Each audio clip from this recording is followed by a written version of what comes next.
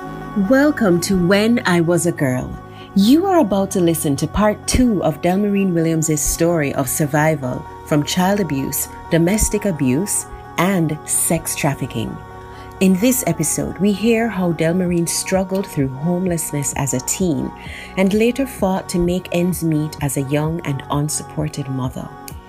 During these years, she describes a tragic experience of a former boyfriend setting ablaze her home, containing her and her children. In a desperate attempt to build a better life for her family while not having any academic qualifications, she fell prey to sex trafficking after responding to a false job advertisement in the paper. Listen to how this story unfolds, but be sure to listen to part 1 first to get the full picture. All right, so after spending some time on the road, basically living from different odd places to different odd places, I eventually heard that one of my friends back in Portmore was ill, and so we decided that we were going to visit her. Now, when we came back into Portmore, this was probably about 2 or 3 months after being on the road, I saw one of my dad's friend who told me that my parents were looking for me, which I didn't believe, who cared enough to want to know where I was. And so he didn't let up. He actually took me by the hand and took me to where my dad was. And my dad was crying and he was saying that, he was worried about me and he wanted to be sure that I was safe. By this time, I was living I'd ended up now in Waterhouse, living in another ghetto community with this person that I randomly met on the road, and he took us to Waterhouse to give us a place to live, and then we got in touch with a woman in the yard who was very vigilant. She was a Christian and also a principal of a school. Oh. And she found out that these 2 girls were living in this place because the man told us not to come out of the house. And in this place was dark, it was dirty because this guy worked on the garbage truck. So this place was dark and dirty and musty and everything. And the lady found out that we were there. And she came to call us out, gave us food, let us took a shower, and then she spoke to us, asked us what we were doing there and all of that. So she cared enough. That was the only person up until that point who was an adult who actually cared to ask what was going on.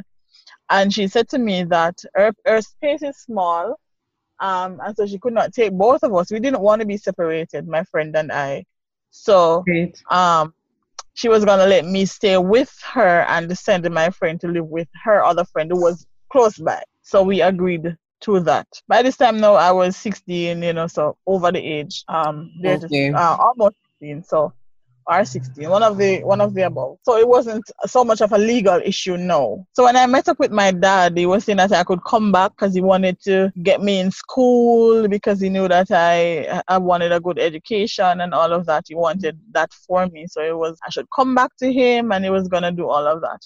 And I decided, all right. You and your friend would have been out of school this entire time. Yeah, for the entire time. There was no school. I wasn't really thinking of going to school or anything of that sort. Right. We were just trying to survive, basically. Wow. And, I said to him, I'll think about it. He asked where I was, and I told him, and he asked if I was okay. And, of course, I said I was fine and all of that. And I took him up on his offer. Yeah, up until that point, we were out of school. I wasn't thinking about school or anything. And I said to him, I'll think about it, and I'll let you know. Right. When I got back to where I was living, I told the lady, and she was saying that you could go, you're always welcome here. If anything happens, you can come back or you can visit and whatever. And so I decided, all right, I'm going to come. I'm going to come and live with my dad and see how things, if anything, had changed. Okay. When I came back, things seemed a little bit different because now my stepmother, 2 daughters were living with her at this point. And what I had alluded to mention before was that my stepmother had a son who was in state home. Oh. He was in state home for a number of years. And prior to me, during the same time when I was living with my mom, when I would come from St. Mary to Kingston for lunch money, he also tried to rape me. The first time I saw him, he tried to tie me up and tried to rape me. It was an awful experience. The guys in the community were the ones who came and knocked on the door and basically draw him off of me because he was almost at the point of raping me when they came, because he tied me up and everything, and I was screaming and crying. So I that was something else for me not to like my stepmother about, because when we talked, when she was made aware of what her son tried to do to me, she just swept it under the carpet and said, oh, it was my fault because I should not be sleeping in the house at that time of day. Oh man. So she basically blamed me for her son trying to rape me. So you can understand how much hatred I had for her. And it just doubled because of that. So when my dad said that I could come back, that was partly one of the reasons why I hesitated, because I didn't want to come to live with them where her son was, because I didn't trust him. Right. But when I got to the house, it was just her two daughters. I thought it was just her two daughters. It was a day or so after that I learned that he was also living at the house. Oh. He was also living there. And your dad your dad was not told about what had happened with Yes, he knew. He knew that her son tried to rape me. He was upset about it. And she just cussed him out too and said that he was overreacting because nothing happened. And my dad was overreacting and it was uncalled for and all of that. And that was just the end of it. Oh boy. So here it is, you right. gone back to your father's house and this young man is there. Right. He's there. Right. His sisters are there as well. Mm-hmm. I got along very well with the older of the sisters. She and I were best friends up until the point that she died. I got along very well with her, but the younger sister and I didn't get along very well at all. And so here I am now, back in this house. But it was a ghetto community. It was different from the one from Waterhouse that I was coming into. This was very, very different, and it was strange. And so I remember my dad said to me, I'm going to work. By this time, my dad used to jerk chicken on the roadside, and he said, I'm going to work. Do not leave out of the house. But I didn't want to stay in the community because I didn't know anybody, and this was so different. A lot of zinc fence, and it was just really what they call a capture land. Got you. So this is an informal settlement, right? You know, so it was really it was awful. It wasn't like Waterhouse, because it's a Waterhouse is a ghetto community, but there are a lot of concrete houses and there are good roads and all of that. In Waterhouse, I didn't understand why people said that Waterhouse is a ghetto. This now where my dad was in Portmore Villas was a ghetto, because it was just zinc fence upon zinc fence upon zinc fence and all kind of crazy stuff. And I remember I left the yard and I left out after him, and I went to find him where he was, and he said to me, all right, I don't want you on the road, I'm sending you now. Where he sent me was the house that we used to live in, Greater Portmore. So these persons were church people. We knew them, we lived with them. They were like family. And I went and stayed there until Daddy was ready. My thing was I'm going to stay there until Daddy was ready to go home. Okay. I was thinking I was going to stay there. And when Daddy was finished and ready to go home, he would come for me. But that did not happen. So I disobeyed my dad, but I didn't stay where he told me to. And I got raped. A few days leading into about 2 weeks after the incident, I found out I didn't know I was pregnant. Because, of course, I didn't know what the symptoms were to be pregnant. But I couldn't keep anything down. I was sleeping a lot, which wasn't anything out of the norm because I love to sleep. But I started to throw up. And I guess my stepmother kind of figured I was pregnant. And I remember going to church with her. And after church, my pastor said that he wanted to speak with me. I thought it was something to do with school because my pastor was principal for a group of schools. But he said to me, your father is planning to send you back to school, and your stepmother says that you're pregnant. Are you pregnant? And I was like, what? I don't understand. We're coming from the same house. You could have said something to me if you thought that I was pregnant. You could have said something at home, but you didn't. You come to church to try and embarrass me about the whole thing. I said to my pastor, I don't know if I'm pregnant or anything. What you're talking about? And he said to me, I need to go do a pregnancy test. And I said, where should I get money to go do a pregnancy test? I don't know anything about being pregnant or anything of the sort. And the long and short of it, he gave me some money. He told me to do the pregnancy test. test, and which of course came back positive. So they asked what happened. I showed them the bruises on my skin because the bruises were still there from the ordeal of the rape, and I told them who it was and everything. And nothing really came of it because this person's his parents, his mom and his stepdad was a deacon in our church. Wow. His mother was a part of the usher board. And so because they are active members of the church, they didn't want the shame, I was told, to be on the church, and they didn't want it to look bad in their eyes. And so nothing came of it. I was told that they would help me with the child and all of that. Nobody thought about the shame that would be on me, you know, what persons would say of a young girl with a pregnancy and all of that. And of course, there was a lot of persons saying a lot of things. I was bad, and this is what I wanted and all of that. And I was saying to my sister, because like I mentioned before, she and I became close. Right. I was saying to her, if I was still on the road, this would not have happened. I was on the road for so long and nothing like this happened to me. And now that I'm back home, I got raped. Nobody believed I got raped because I am a troubled person. You know, I'm always saying somebody's touching me or molesting me. So, you know, it was my fault. Right. So, you know, I dealt with it the best way I could. You know, I made friends in the same community where my dad was. There was another young girl who she was pregnant when I met her, or she had just had a baby. She just had a baby when I met her. This was in 2019. Was it 20? Whatever year it was. Sure. Yeah, whatever year it was. 1999. Oh. It was 1999. It was 1999. My son is 20 years old. And when I met her, she had just had a baby, and so she was able to show me where the clinic in the community was. She was able to tell me who to talk to and all of that. And so I went to clinic, did all of that, had my baby.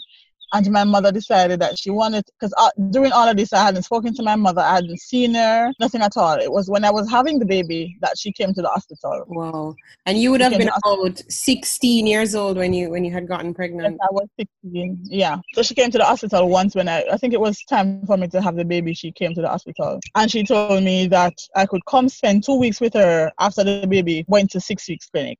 So I did that, went back to St. Mary. And of course, I thought it was all right. Now that I'm finally a mother, you know, she would finally love me. She would finally have some sort of, you know, remorse or be sorry for what happened, some sort of compassion or anything. Yeah. The first 2 days was good. But after that, she started to tell everybody, oh, this is what she wanted. That's why she run away. And, you know, she didn't know she had baby. And she come back a country for me, man. Thinking, well, that was not the case. She told me to come. I wasn't just gonna come to your house without you telling me. And so I decided I was gonna come back to Portmore. When my aunt found out that I was in St. Mary, she said that I could come stay with her because, of course, the house was now empty. That's the house where I grew up. Right. And there was extra room. I could stay there and whatever. I decided I was going to do that because I wasn't working in Kingston. And it was hard for me to survive in Kingston because I have this baby, nobody to help me take care of it. My auntie promised that if I help her around the house and the yard and stuff, that she would take care of the baby. Okay. It was a deal. And so I did that, and then it wasn't working out after a while because I found out that I was doing everything for everybody, and my child still was going without in terms of getting diaper and clothes and all of that. So eventually I got a job as a bartender, and I met somebody, thought things were okay with this person, and ending up again getting pregnant for this person in such a short space of time, and then it didn't work out with that person. So here I was pregnant and stressed plus I had a baby. Because my son wasn't yet 2 years old. So I was pregnant again. And it was really stressful because this person wasn't taking care of me. It was so stressful to the point that I went into labor preterm. Had the baby, he was so sick. He spent a lot of time in the hospital after birth. And I had that to deal with. On top of being hungry, because there were hungry days. There were days when I couldn't find food to eat or anything. And I had that to deal with. I had a baby to take care of, and I had a toddler. Really stressful. Yeah. And so I found another job at another bar and was working there and met somebody else. This person seemed to be a little bit better than the person before. Invited me to come and live with him, which I did. And things were good. It took care of my children at this point, the best way. And it was good until he became violent. He became very, but leading up to him becoming violent, looking back at it now, I realized that these things happen in stages. Yes. These abusers, they do things in stages, because first he kind of tell me that, because he knew my story based on what I told him. Right. And he knew that I didn't have family members. So the few family members and friends that I had, he isolated me from them, you know, telling me how much he loved me and that he was the only person who loved and cared for me, and nobody else would love and care for me the way that he did, and all of these things. He started to do that. I could not have a phone. By this time now, persons were getting cellular phones, and we weren't so much in the dark ages anymore. I didn't have one. I couldn't keep a cellular phone. I remember coming into Kingston, and one of my friends said to me that we need to keep in touch, and he gave me a phone because he was changing out his phone, and he gave me the older one that he had. And when I brought it back to St. Mary, it was an issue, because he was like, why is this man giving you a phone? And he became so jealous and so possessive. Looking back at it now, if I had known that these were the signs to look out for, I would have realized that this is a very unhealthy relationship. Yes. But I didn't know the signs, and so, you know, he would beat me down today, and tomorrow he would praise me. He would beat me down this week, next week he would praise me. So it was like that until it became so unbearable that I attempted to kill myself again, because I was thinking, if this is the only person that really loves me and this is happening to me, then man, there isn't anything better, you know? So that happened over like 4 or 5 years. It was going on, constant abuse. And this guy was so jealous that nobody in my community wanted to talk to me, to even say hi to me when he was around. So he intimidated other people as well. Yes. Wow. And I remember an older gentleman in the community said to me that it is not that I am afraid to speak with you, but I am afraid of what will happen to you when I speak with you. So it's not that I am afraid of him. I just don't want him to do you any more harm than he's already doing to you. Because persons in the community knew that this guy was beating me like crazy. Mm-hmm. We were fighting on the road. I remember just getting beaten one night so bad that I just thought this was it, you know.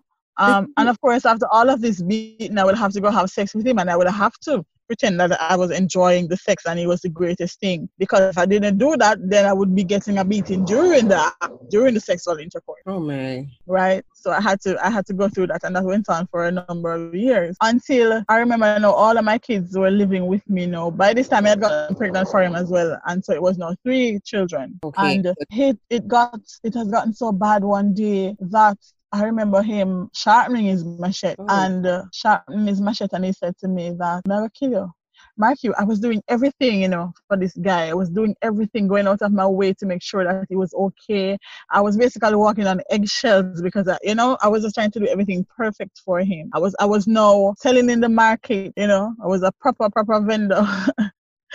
proper igler. Mm-hmm. Selling in the markets and because he did farming, so I would sell whatever was produced and whatever I would buy as well, just to be sure that we had food in the house and all his needs were met. Right. But somehow something would have to happen for him to be upset, and he would just lash out. So on this occasion, I went to the market, sold some stuff, and I decided, all right, since it was Saturday, I would just buy some groceries with the money that I made, and so would not have to go to the shop on a Sunday morning. Okay. But when I got home with the groceries, he was upset because he was saying, like, you use my money to buy food and all of that. And so I got a beat down. But he was sharpening his machete and he was like, I'm going to kill you. I'm going to kill your children. No, that did something to me. I could take, and I tell people this, I could take all the beatings, I could take all the whatever, but now he's threatening to take my life and to kill my children. That was where I was like, this ain't going to happen. Not on my watch. You're not going to do my children anything. And I remember I saw him sharpening the cutlass, and he came up to me, held me in my throat, slammed me against the wall, and my boys were crying, and they were holding on to me, and they were pulling him, and they were saying, no, daddy, because all of them call him daddy. Yeah. And they were saying, no, daddy, don't do mommy anything, don't do mommy anything. And he, brushed them off, and he was just coming at me. And I remember saying to him, if you're going to kill me, kill me first because I don't want to watch you killing my children. So whatever you're going to do, do it to me first. And I remember also praying in that same breath. I was saying that, God, if you just make him leave out of the yard, I will do whatever you want me to. I will serve you. I'll be in church. And I saw every Sunday, and I made all the promises. And thank God he left. Really? And he left. Didn't hit me more than what he did before. Okay. And he left. And I didn't hesitate. I took my children and I just ran. And I went to the house where I grew up. I went there. And while I was there, he came and said to me, I need to come take my stuff out of his house because he don't want to kill me. And this is where the relationship ends and whatnot. I was still afraid to go because I didn't trust him. Right. When my friend came with me, and when I came, he had put out all my clothes in the front yard. And I was saying, my God, I don't even have a bed or anything for myself, which is something that I would implore any young person before you do anything, before you think of going in a relationship or anything, try and have some stuff for yourself. Right. I didn't have any bed or anything for myself. And I remember him saying to me, so where are you going to sleep? I said, I don't know. And he said, listen, hold a bed here. Just like that. Took out a bed out of the house and a dresser. And his remark was that he didn't want anybody to say that he put me out and me and my children are sleeping on the floor. He gave me the bed and the dress. I heard of a little room in the community that was empty, and I took the room, placed my stuff in there, and it was sad. I didn't have any money or anything, but I wasn't hungry because persons. I remember this elderly man in the community. He would give me money and stuff. I would wash for him. I was do his laundry and stuff. And one night I was there, I heard of a house in the community that was gonna start, and so I went and checked it out, and of course they said I could come and do some work there, and of course I went. So I was talking to one of the guys that was working on the house, and he accompanied me home. When I got home, it was raining, and so we went inside. We sat down in there just talking as friends, nothing, no intimate anything at all. But prior to that, I would realize that I would smell ganja smoking. I would smell it, and I would realize that it was my ex who was coming to my house, because when he come, he would sit under the tree that was near to the window. I would find like a lighter, I would find like a Bible, the small Bibles that they walk with, Gideon Bible, find like a kerchief. I would find like a handkerchief, I would find a Bible, I would find like a lighter or something for him. Random items, but they were like a sign for you to know that he was still coming. Right, he was still coming to the house. So on this particular night, I was just in there talking to the guy, and all of a sudden I heard a noise like a big thud. When I realized before I even realized what was happening, my window flew open. And because the house was like ply structure, it was board structure, he used his hand to tear away a few of the plies and the boards. And he was just throwing a lot of big stones in the house. Now, mark you, this is a one bedroom, but it was just parted off a bit. Okay. And so my kids were on the other side of the partition, but the stones were going over to where they were. I mean, he was throwing some huge rocks inside the house because I am in there with a man, which is not supposed to be. And it was just God, because if he had tried the front door, he would have realized that the front door was open. Mm-hmm. And I don't even want to think about what would have happened if he came in there. Yes. And so while I was trying to shield my son, the guy slipped out through the front door and went out, because it was dark, so he didn't see that the guy came out. And all this time he was still throwing stones in there, and I was like, what are you doing? You're going to hit the children. And he didn't care. And so I went now to push over my children on the bed so that the stones did not catch them. By the time I looked back, my bed was on fire. He reached into the part that he had tore open, and he used his lighter to light the sheet that was on the bed. And so the fire was now spreading on the bed. The fire was catching to the curtains that was hung at the window. And so I just jumped on the bed, and I started to gather the sheets so that they wouldn't blaze. And I got burned on my foot because I was trying to hold the fire, because this madman had come to kill us again. He had come to light the house with me and the children in there. Luckily, I raised an alarm. My neighbors came and he left. Tried to report it to the police. Mark you, I was going to the police during all the years that we were together I had wanted to ask about that because I went to the police station because I remember even going to the police station with blood coming from my ears and my nose. And this policeman telling me that, oh, just go home and have some sex with him because Rihanna fall and a sex the man one. This was police telling me that, right? So I didn't even trust the police because they were of no help. And each time that they would come and they didn't see him, because of course he would run when he see the police, then I would get a beating for going to the police. So, you know, it wasn't making any sense. It was counterproductive. Right. And so the morning after the incident, I was like, I have to leave St. Mary because it doesn't matter where I go. He's going to hunt me down and kill me. And I remember this guy that was in the house, he said to me, you can come and stay with me. I don't have any girlfriend or anything, nobody to give you any trouble. I didn't want to, because I knew that if I went and lived with him, then sex would be involved. I was just tired of the whole thing. I was just tired of it. But eventually I went to live with him, and of course it didn't work out. And I wanted to just find me. Yeah.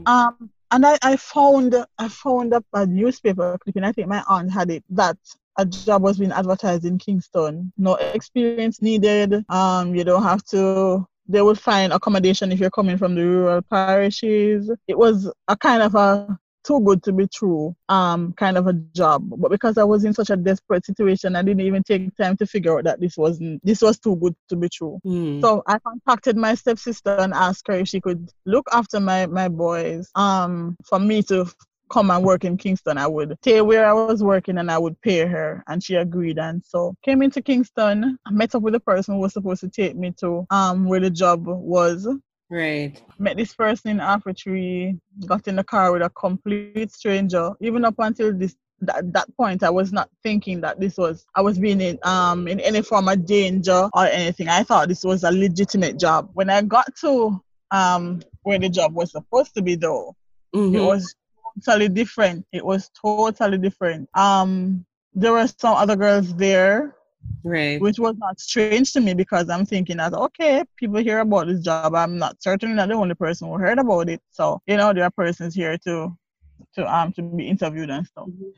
But when what was it that you saw that was it was a job advertising for masseuse. So they were advertising like a massage parlor. Right. I thought it was the fancy massage that I saw on television. I didn't think it was a glorified sex shop. Right. I thought it was actually a massage, and they were going to train us to work, because that's what the job said. They were going to train us to work in spas. And when I thought about spas, I thought about hotels or guest houses or something like that. Right. Like a proper... Yeah, as a proper place. Right. I thought, because they said that when you were on training, you would get a stipend. So I'm thinking, all right, I could use that stipend to pay my stepsister to take care of the boys until I start to get good money. Right. So I had it all planned out. I had it all figured out. When you got to the location, you say, is when your suspicion started to raise, or is it? Not even when I got there, because I say yes and no to that. Okay. Yes, because it wasn't an office setting. It wasn't an office building. It wasn't a traditional office building. Okay. So that should have been the first red flag. But I'm thinking, all right, this is Kingston, Sonia Handmade Fashion. Probably this is where the persons have to use. So, it's fine. The second red flag should have been how the girls were dressed. Still didn't ring a bell. Still didn't send off a red flag to me, right? Because I was so concentrated on just passing that interview, getting through the interview. That was all that I was thinking about. Mm-hmm. When it became clear to me that this was nothing like what was advertised, was when I was ushered into a bedroom type of setting. Me, along with another girl. So it was two of us. She was also in the car with me when I initially when I met up with the person who was supposed to take us to the place. So we were ushered into this room, and we were told to strip. In no uncertain terms, take off your clothes. And so I said, excuse me, I am here to interview for the massage parlor, and he said to me, "This is it." I'm saying, "No, but I don't think I should take off my clothes because they don't do that." And he laughed at me and he beckoned to another, opened the door, beckoned to another guy, and the guy came in. When this guy came in, it was clear to me from that these people mean business, because this guy had a gun. Boy. And he made sure to move the gun from his side to the front where I could see that this was a gun. And also the person that was supposedly doing the interview too took off his shirt, and I could see that he also had a gun, because when he took off his shirt, he had on a merino and the gun was in his waist, so you could clearly see that they had guns. Now the other girl that was with me, she was crying her eyes. For some reason, I didn't cry. I kind of felt calm because I knew that this person not going to take my life today. So if they said jump off of the house top, I go and jump. But the other girl was beside herself. She was crying and she was being hysterical, and they were becoming angry at her. And so I just stepped in and tried to calm her as best. And I said, listen, we are in this and we have to do whatever they say to get out of it. So don't worry yourself. By the time we go home later, we will all forget about this and like it never happened. No later came. Oh boy. It wasn't a case like that where we could just leave. Yeah. This person took our IDs, because remember now we thought that we were going for a job interview. So we had our IDs, we have our TRN, we have our NIS, we have all of that. Exactly. And they took those things from us. They took our identity from us. And he said to me, I now know where you live and all of that. I know your address. I have everything for you. So there's no escaping. You can't get out. Once you're in, and consider yourself to be in. This is what you do. Men will come, you will line up, they will choose you. You will have to do whatever we do or show you here today. This is what you will have to do with these men. There's no complaining, no nothing at all. If you do, you will be disciplined. So Delmarine, you're telling me that what you're describing right now is essentially a classic case of being caught in human sex trafficking. Mm-hmm. Of course it is. Yeah. Yes, it is. You guys were held here by coercion. Matter of fact, there are 3 factors to trafficking that we're taught that we should pay attention to. And it is the act, the means, and the purpose. Well, here it is that you were under the false impression that you were going to be interviewing for a particular job. And that turned out to not be the case. So you were tricked. And then when you got there, you were now coerced. Forced, your identification stripped from you, because they gave us different names, given new identities, basically. Yeah. And held there against your will. And now you're also being told that you had to have sex with these people in order to generate income for this.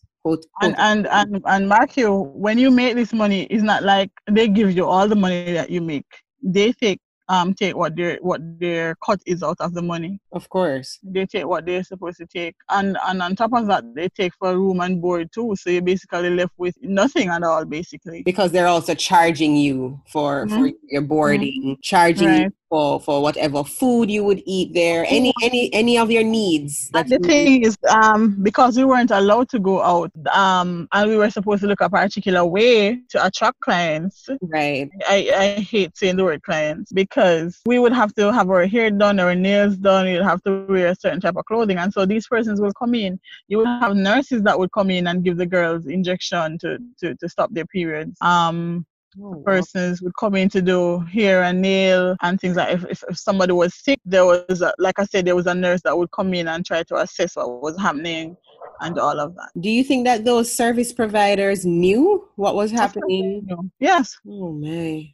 They knew, because I remember that first night, because what they do, I guess some of their clients, again that word, can become very boisterous. Right. And so what they did in the initial quote-unquote interview was to show us on the bed where they'll have a switch where if you are in trouble, you press the switch, and the person who is in the receptionist room would see that the light went off, would know what room it was that the light went off in, and would come to your aid. The only person that liked if you were in trouble. So I remember the first night that I got somebody to work with, and I was like, I am not doing this, and he became very boisterous and he became rough and he was talking and saying that he paid a lot of money from me and all of that stuff. And so I pressed the button and some police officers came in and I was like, yes, police, we can go home, thank God. Right. I remember the policeman said, what is the issue? And I said, we are held here against our will. We want to go home. Who are you going to call? And the policeman said to me, is that it? And I said, yes. And he smiled, kind of a smirk. Right. And kind of a little under his breath kind of chuckle and said and closed the door behind him. So I was like, what? And I remember the guy who was in the room said to me that, listen, this guy is not going to help you. We are not going to help you. We pay money for you. And I became numb from that. It was like I was numb to everything. And it was then that I realized that there is no way out of this, because if the cops knew about it and they're doing nothing, right. And I mean, it was near a radio station. A radio station was right there. It was in the business district. A lot of established businesses were there. It was right near a playhouse. And so, I'm saying that nobody knew, nobody saw the cars, nothing at all. What was happening in this place? Nobody saw anything. And when it was daylight the following morning, yes, that was when I realized exactly where I was. I realized that there was a radio station and all these things that I just mentioned.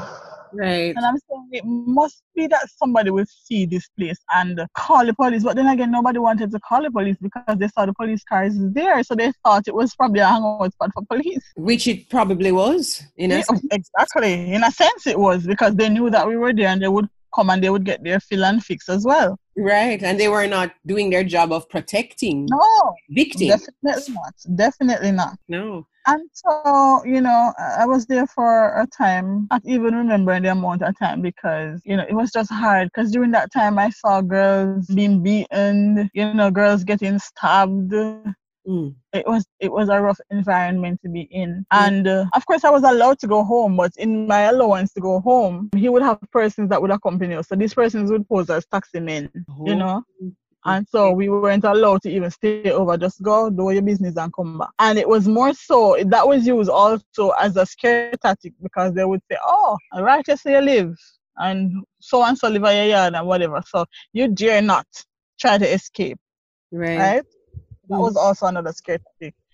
And I remember, I got out of that situation. The gentleman, I knew for sure that he had an establishment in Montego Bay. There was one in Montego Bay. There was one in Ocho Rios. Not sure if there was any other parishes, but I'm sure of those two, because I would overhear conversations with him about those two other locations, right? And I remember him coming one day. And the funny thing is that he would take care of us. He would, like on a weekend, he would come with buckets of KFC, buckets of pizza. He would buy a whole lot of clothes or shoes or whatever and just come and put them and say, just take whatever you want. He would come to check in on us. Are you okay? Do you want anything? Sort of a situation. Right. Right? He became that sort of a person. And I realized that person actually liked him for that, because he was a lovable character. He was a lovable character. And I remember one day he came and he said, listen guys, I have to leave from this location. Those of you who want to come with me, you can still come. Those of you who want to leave, this is your opportunity, but you have to wait until we leave before you guys can leave. And sadly enough, a lot of girls chose to go with him. Oh boy. A lot of girls chose to go with him. And I don't judge them, because I can understand, because after a time, the money got good. The money that you could make, because now you're seasoned to this thing and you know that there's no way out. You just have to do what they say. So you kind of bend your mind to the condition and you just do whatever. And so I can understand why these girls would have went with him. The fact that the intimidation was probably so severe, because yes. I want you to touch on Delmarine. People listening must be thinking, so nobody tried to escape. Why didn't they use their phones, or why didn't they try to contact their family, or even when the service providers came, the hairdressers, the nail techs, nobody tried to send a message to any of these people to say, I'm stuck here and I'm being forced to stay here. How can I get out? What would have been the There are several factors. There are several factors. One, just how if they were disciplining any other girls. Say for example, something happened, a client wasn't pleased and they reported you to management. The beatings that girl would get would put her out of service for 2 or 3 weeks. Oh God. Right? So nobody wanted that. Right. So nobody was going to do that. I remember this girl, she somehow got in touch with her boyfriend and told him what was happening. And he came and posed as a client and they were trying to sneak out. And he got in the car and she was getting in the car. And one of the guys that would pose as taxi men when they were taking home realized what was happening and pushed his hand through the car window to get her, and all he got was like her hair, a handful of her braids. Oh my! And somehow she got out of the car, and when you could see the blood oozing from her skull. Oh. You could see the blood oozing. Wow. So because of those things that we would see, persons getting beat and all of that, persons were afraid. Nobody wanted to be in that situation at any time at all, so nobody said anything, right? And certainly for me, he would let me know that he knew where my dad lived and my boys. So I wasn't taking that chance any at all. So I just did what they asked me to do. There would be times when he would take us out of that space, out of the house where we were. Right. And he would take us to clients in the hotels. And even when we would go to the hotels, and these are hotels in Kingston, the guys would still be there because they would be the ones to take us, collect the money from these persons, and would take us back to the house. So there wasn't any chance of you trying to escape or anything, because if you did, then you know what would happen. So nobody took that chance. Wow. So when he told us that, who wanted to come with him could go and who wanted to go home could go home, I think it was about 10 or so of us out of about 35 girls. Not sure of the exact number. But the majority of the girls opted to go with him. And one of the things that I should have mentioned is that most of these girls, 90% of these girls are from rural parishes. So you have girls from St. Mary, from Portland, St. Thomas, St. Anne, St. Elizabeth, these areas, the deep rural areas, right. are where most of these girls would come from, right? So those who opted to go home had to wait until, all of them had left. And the last person to drive out of where we were the police, of course, because they had to be there to make sure that we didn't try to leave or anything. And I left. Nobody knew what was happening. I didn't even tell my stepsister, and we were like best friends to that point. I didn't even tell her because I was still afraid, I was still afraid in case anything should have happened, or, still didn't want to say anything. You left the location and went there where your children were with your stepsister? Yes. Okay. With my stepsister and my dad and my children. So, and this wasn't Lagos again. So I was again living in a situation that wasn't a good situation, because it was even worse because no persons were sleeping on the floor, because it was me and my sons, my stepsister and her son, my other stepsister and her son, plus my dad and his wife. And this was like a 1-bedroom sort of thing. So persons were sleeping across the bed and on the floor. So, and it got worse when I went there, because my stepmother was saying that, boy, the space is small and she's uncomfortable and all of that. Right. And so after a couple of weeks, 2 or 3 weeks living that way, I just decided that I can't do this. But what is it that I can do? Nothing, because I didn't remember, the old school thing never happened. I don't have any CXC subjects. I can't go look at a job or anything like that. So I was still in contact with some other persons who had left with us. And this girl decided that she had nowhere to go. She had nobody to go to. So she was going to go into prostitution on the road. And she told me where she was, and I went and meet her up and decided that, I was going to do this. So I was now working as a prostitute on the street. It got even more dangerous because unlike when you were in the home, you had persons to look out for you. Now that you're on the street, you have to look out for yourself. Right. And again, this was a violent environment to be in because it was a lot of prostitutes in this place. This was an abandoned hotel in Portmore, and a lot of girls were staying in the hotel rooms. And of course, there was somebody that you had to pay money to. This was a heaven for criminals, gunmen, you name it. So you had to look out for yourself, or you had to become involved with one of the bad men that was there. And that's what I did. I got involved with one of the dons that would collect the rent and stuff from the girls. And so I was protected in that way. So nobody would do me anything because they knew that, I was so-and-so girl. So nobody would do me anything or try to do me anything. But in order for him to protect me, I had to, of course, be having sex with him for free and giving him food whenever he needed food and giving him money whenever he needed money. So that was exchanged for for him protecting me. And of course, the persons who would beat up these girls are his friends. Those persons are his friends. So it's like, you're paying him to keep his friends off you. Sort of a situation.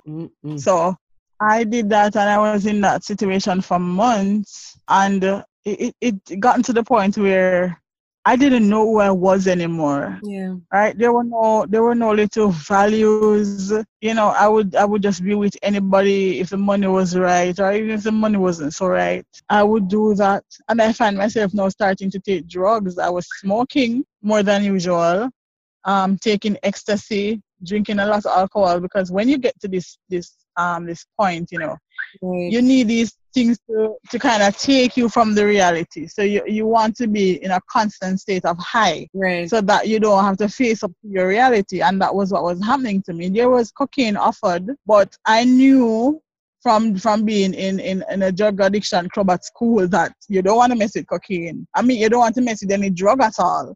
Right. But I saw where cocaine would, persons would go crazy and they would start eating out of garbage bins and stuff. I didn't want that. I wanted, okay, so if I'm going to die, it would just be a clean death. I didn't want to be suffering or anything. So it had gotten worse. I was just out of control, getting into cars with the random men just going off, didn't even care what would happen to me. Right. Sorry, I just reached that point where I just did not care anymore. And throughout all of this, of course, there was still God, there was still the Holy Spirit. Looking back, I can realize that the Holy Spirit was there. I just didn't know how in that time. I just didn't know how much He was protecting me. Because when I look back at so much things happening, girls being stabbed, even where I was at that last point, girls were being stabbed, and girls getting. I remember this girl, her child was killed, and all of that sort of thing was happening to them. I remember one time the police came and they took us up, carried us to the police station and warned us, and I didn't care what was happening to me. Yeah. And I remember. I remember one night how I got to my breaking point. There was this guy that I knew from, I was going to school, and he saw me there, and he was like, "What are you doing here? What you doing in place there?" And I said to him, "What girls do at this place? Girls that are here, what is it that they do?" And he said, "They are prostitutes." And I said, "Well, I am here, so obviously." And he said to me, "All right, I'll go and come check you later or whatever." And that just kind of creeped me, because I'm saying that this guy could almost be my brother to how close we were. And, for him to hear him say that he was going to come by. And it did came by, and, after I had sex with him and I collected the money and he went, it was like I hit an all-time low. And I was saying, my God, is this it? Is this it? Is this really it? Is this what I'm going to do with my life forever? Because this guy he smelled awful. Didn't have proper hygiene. It was just awful. I remember I went to the bathroom and I saw myself in the mirror and I said, "God, I am giving you 24 hours. If you don't do something, I'm going to take my life this time for real. I'm not going to tell anybody nothing." I went on top of the building and I found a spot where I was going to jump off, because I knew if I jumped off there and landed in those stones, there would be no help. Nothing at all could bring me back. So I had already looked at that and I knew what I was going to do. And I said, "I'm giving you 24 hours. After I came out of the bathroom, I went to where the rest of the girls were. And I saw somebody and I decided to go approach him to ask if he was going to buy sex. Because like I said, I just got this boldness. I didn't care what was happening. And he said to me, I don't do this, I don't buy sex. So I said to him, what are you doing here? You're just a wall of traffic, you know? And he said to me, I like your boldness. I want to talk to you. And I said, I can't talk to you unless you pay for my time. And he offered to pay for the time. And so we talked. But in this talking, it wasn't about sex. It wasn't about anything pertaining to what I was doing. It was as if I was talking to a friend. It was like I'm talking to somebody that I knew. Right. And we talked for hours. And he told me that he had to go because he had to, for work and whatever. And he promised to call me the other day. That was the day following, which he did. And he said to me, I want to take you from there. You're such a nice girl. What are you doing there? I need to take you from there. And, you know, I decided, okay, I could use the break. So I went to his house. Like I said, this wasn't something new. I wasn't scared because I oftentimes would go away with random men. So this wasn't something that I was afraid to do. Right. But I went with him and it was somehow different because for like a week, I was just sleeping and eating, and he didn't ask for sex. He didn't make any attempts to have sex with me or anything. And I asked him straight up, I said, are you gay? You know, what is happening? And he was like, your body not tired. Aren't you tired to have sex? Rest. Wow. And I remember one day he called me. He went to work and he called me and he said to me, get a shower and prepare yourself. If I want to take you to the doctors this evening, I'm on my way home, so just get ready by the time I come so we can go. I was like, why am I going to the doctor? I don't need to go to the doctor or anything. But I obeyed because this was a good guy. And he took me to the doctor. We did some blood tests. A few days after the test came back, didn't have anything at all. Thanks be to God. Every time I think about it, I just break down. Yes. And he said to me, no, I can have sex with you because I want to be sure that you are okay, and I want you to be sure that I am okay. And so he said to me, you're my girlfriend. You don't need to go back there. We're starting our life now and whatever. It was almost, again, too good to be true. I started a relationship with him, didn't go back. He took care of me. But then when it was time. You just listened to part 2 of Delmarine's story of survival from a horrific abusive relationship and her experience of being sex trafficked in Jamaica after responding to a false job advertisement in the paper. Listen to part 3 to hear her clear successes and near misses in the fight to stay alive under very unlikely circumstances.